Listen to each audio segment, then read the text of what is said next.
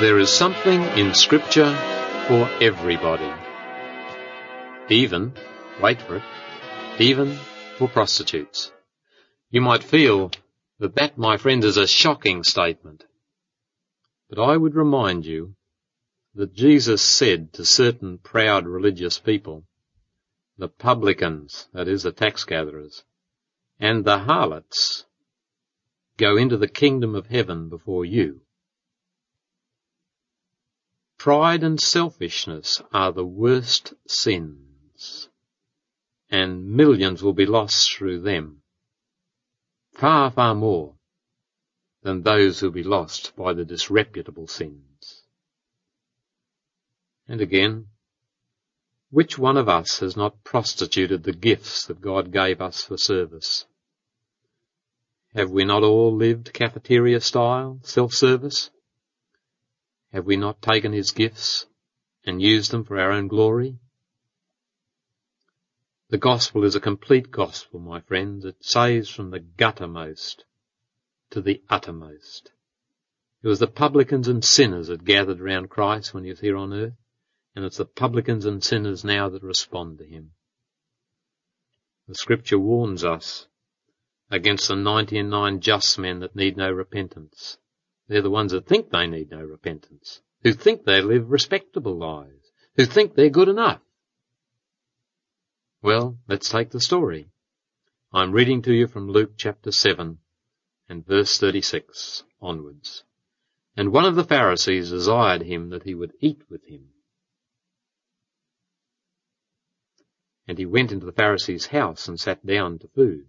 And behold, a woman in the city which was a sinner. This was a lady of the night. When she knew that Jesus sat at food at the Pharisee's house, brought an alabaster box of ointment. And she stood at his feet behind him weeping, and began to wash his feet with tears, and had wiped them with the hairs of her head, and kissed his feet, and anointed them with the ointment. Now when the Pharisee which had bidden him saw it, he spake within himself, saying, This man, if he were a prophet, would have known who and what manner of woman this is that toucheth him, for she is a sinner. Now we see Jesus as the defender of the weak, notice. And Jesus answering said unto him, Simon, I have somewhat to say unto thee. And he saith, Well, Master, say on. And Jesus said, There was a certain creditor that had 2 debtors. The one owed 500 pence, and the other 50. And when they had nothing to pay, the creditor frankly forgave them both. Tell me therefore, which of the debtors will love him most? Simon answered and said, I suppose that he to whom he forgave most. And Jesus said to him, You have rightly judged. And he turned to the woman and said to Simon, Do you see this woman? I entered into my house, and you gave me no water for my feet, but she has washed my feet with tears, and wiped them with the hairs of her head. You gave me no kiss, but this woman, since the time I came in, hath not ceased to kiss my feet. My head with oil thou didst not anoint, but this woman has anointed my feet with ointment. Wherefore I say unto you, her sins which are many. Please note, God does not condone our sins. Her sins which are many are forgiven. For she loved much, but to whom little is forgiven, meaning Simon, the same loveth little. And Jesus said unto her, Thy sins are forgiven. And they that sat at food with him began to say within themselves, Who is this that forgives sins also? But he said to the woman, Thy faith hath saved thee. Go in peace. My friends, this is one of the very few things in the life of Jesus that God has seen fit to record in all 4 Gospels. Because we find in Matthew and Mark and John a similar account, an anointing of Jesus by a woman. Some have thought it was a different occasion, but almost certainly it is the same event. Luke has put it in a chronological place that's different to the others because he had been referring to the Pharisees rejecting the counsel of God against themselves. We find that in verse 30 of the 7th chapter. And Luke wants to say that not all Pharisees rejected Jesus, so he brings in this story of the Pharisee who invited Jesus to dine. But almost certainly this is the very same event as John records in the 12th chapter and Matthew in the 26th chapter, and Mark records in his Gospel in connection with the verge of Passion Week. For it was 1 week before his death that Simon the Pharisee invited Jesus to supper. That is, 1 week before the death of Jesus. How would you like to be invited to a party when you knew you'd be in a grave within a week? But Jesus went. And I would remind you that the Bible is full of stories about parties or suppers. Feasts, they represent the gospel, not funerals. The gospel's a joyous thing and a glad thing. And Jesus was a social person who loved to go and meet with people in their homes. So here's the story of a party on the verge of the last week of our Lord's life, Passion Week. Think of the characters that were there. The self-righteous Pharisee. He could have had a hand in this woman's loss of respectability. She knew his house well enough. Then we have the woman who'd been a lady of the night, who sought to be unobserved, but when the odour of the ointment began to circulate, then she was perceived and criticised.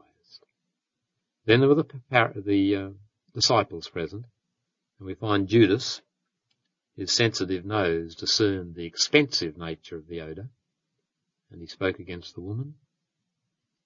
And probably Lazarus was also present as a centre of attention. We know he was present. We're told that in John's Gospel. But probably he was the centre of attention, even more than Jesus for a while, because he was the man who'd been raised from the grave that was now sitting and feasting. But the ultimate centre of attention was the woman. Picture this woman weeping, then breaking the flask like a plastic container, this alabaster box. The tears falling on the feet of our Lord, and she uses her glory to wipe his feet. The scripture says a woman's hair is her glory. And so she kneels before him, and with her glory she wipes his feet.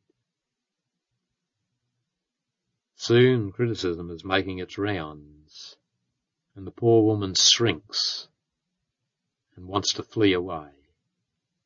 But Jesus declares in her defence that she has wrought a beautiful work upon him.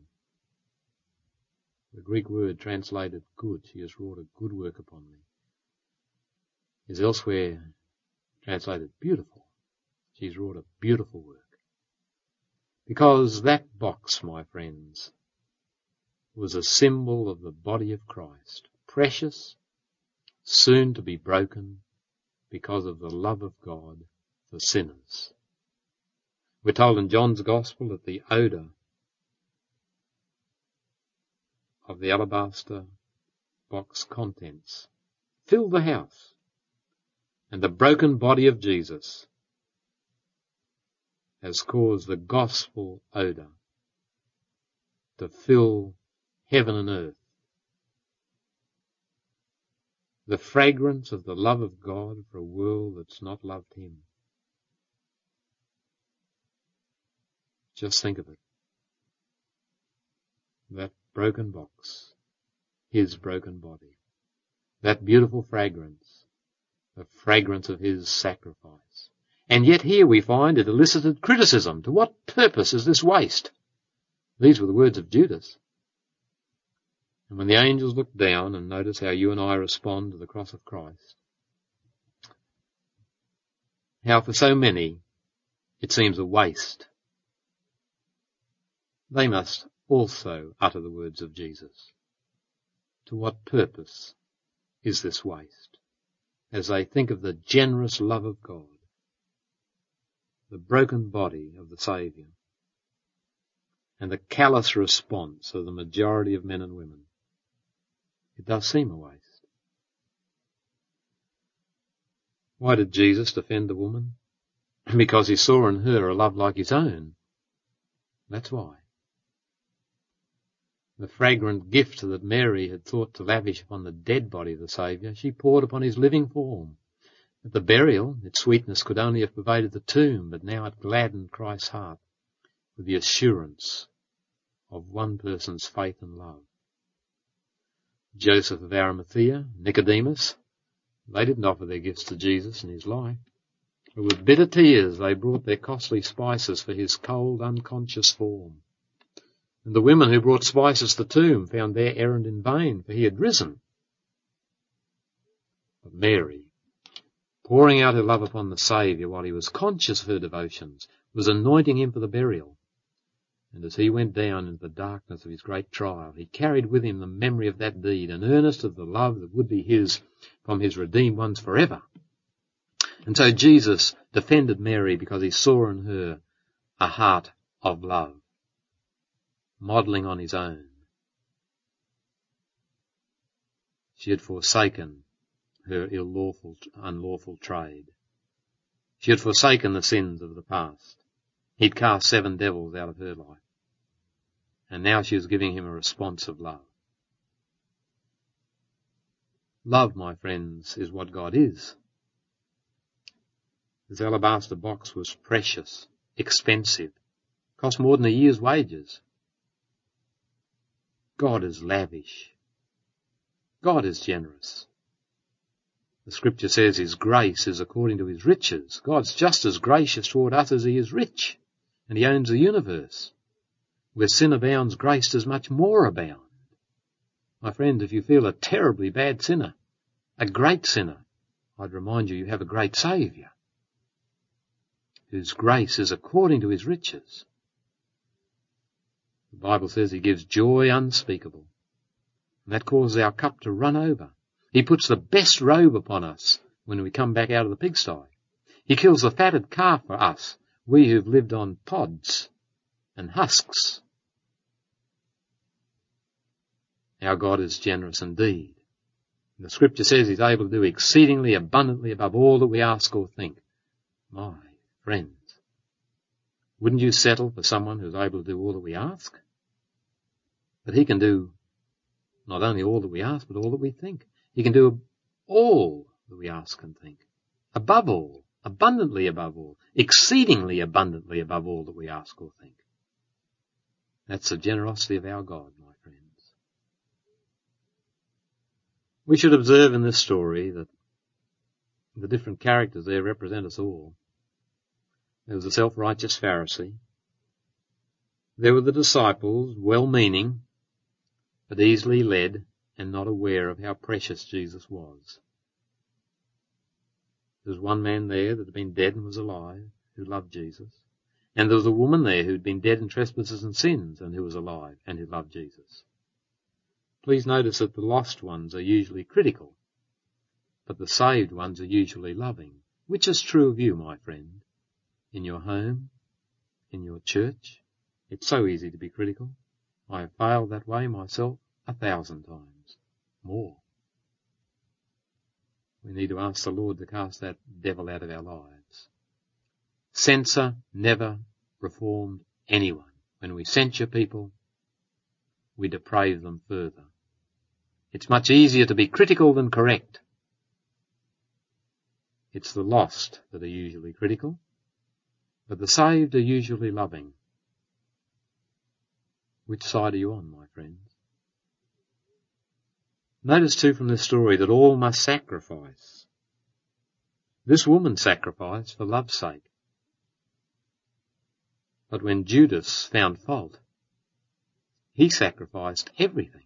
He sacrificed eternal life because Judas' heart did not respond to the love of Christ. He lost everything. All must sacrifice. We can sacrifice the lesser for the greater or the greater for the lesser. We can sacrifice this life. That is, we can be prepared to spend it in service that we might receive the gift of eternal life. Or we can sacrifice eternal life, my friends, for some trivia in the present. Would you also observe that if we want to serve Christ, it can only be done when we've broken the alabaster box of self. There wasn't the least reserve for self for Mary. All that she'd spent on the box. Mary broke the alabaster box containing the sweet perfume, that the box might never be used for any other purpose. That's the outpouring of life to the uttermost. That life that asks no pay, that has no reservations in any direction. That life that's a fountain of love, bent only on expressing itself at all costs, all hazards, even though the casket of life should be shattered to pieces in the outflow. If we wish to reach a state of constant, flaming love for God, we must be willing to break all the boxes in which is bound the subtle essence of our lives. Sometimes, my friends, it's a box of some secret, almost unknown reserve in the will, a half-timid, half-fearful holding back ourselves from some line of suffering, from some lonely and strange-looking path, from some heroic duty, or some ordinary duty. Sometimes we hardly perceive these reservations in our will. But this is a box to be broken, my friends. One of our boxes is a standing that we have with our friends. Every saint who ascends the spicy mountains of burning love and holy contemplation will find at every epoch in their experience that they have to snap some social cords and over again break some beautiful white alabaster encasement of human esteem and the judgment of dear friends. You can't help but be different if you love Jesus, and people don't like you to be different. But if you're going to pour out the last drop of loving obedience on the feet of Christ, you will have to risk breaking the box of human esteem. Some have to break the financial box. Some will have to rejoice in being poor, that the pure spikenard of the Christ life might have no hiding place, but be poured out in a life of faith on all lines.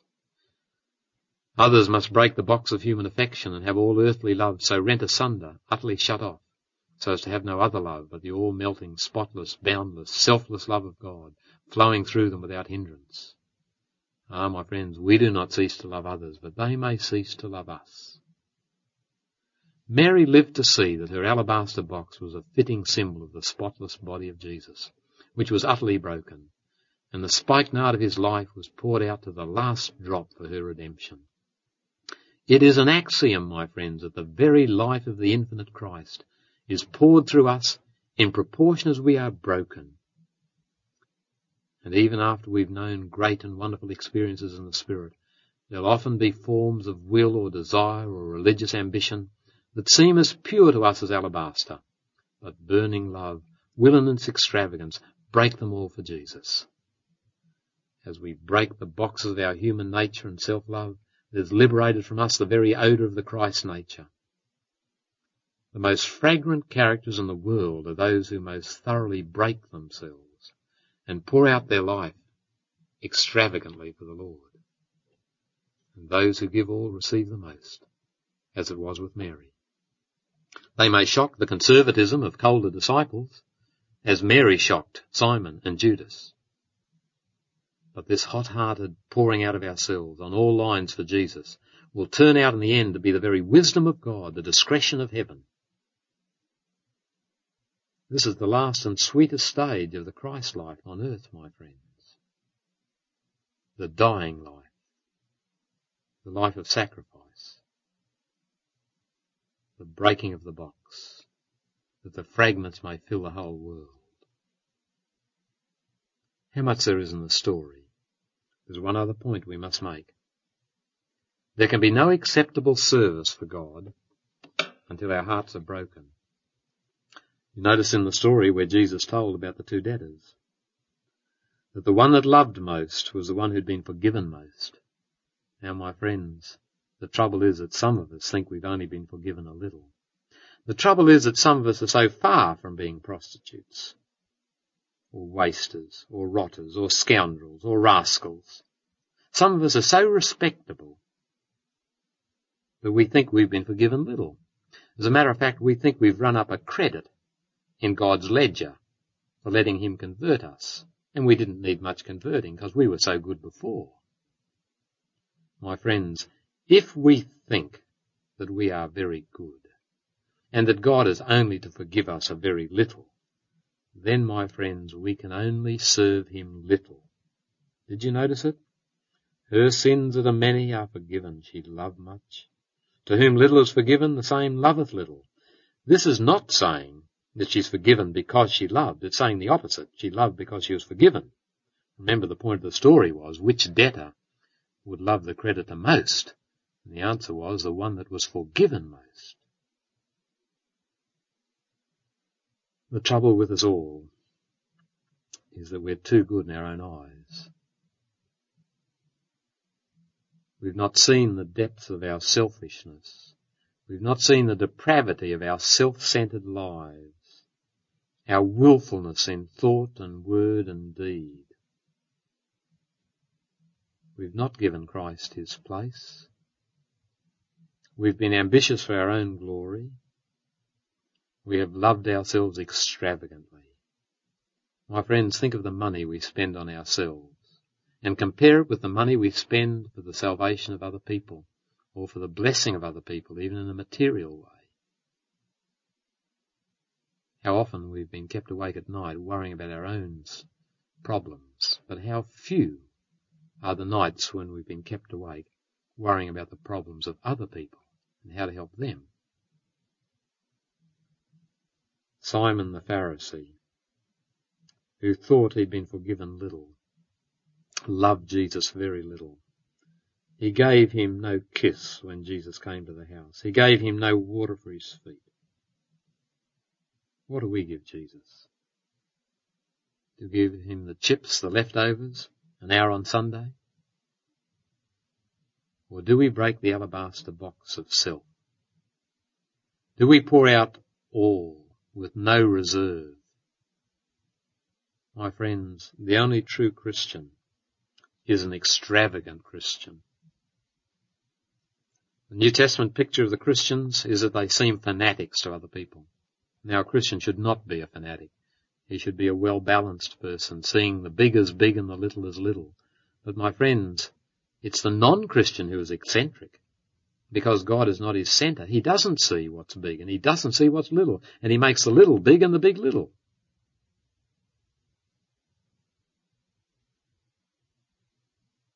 In verse 50 we read, in this chapter 7 of Luke, he said to the woman, "Thy faith has saved thee. Go in peace." However bad our past lives, however bad our present life, we have a wonderful Saviour who loves all, whatever our situation. And faith in him, my friends, will save us. Faith in him will give us peace. The scripture says he is our peace, who's broken down the wall of partition between God and man, that wall of our sins, and has reconciled us to God. Because of his death you are acceptable. Because of his righteousness you are clean. Because of his goodness God counts you his son and his daughter. Believe it, receive it, and it is so. Go in peace this very hour. God bless you.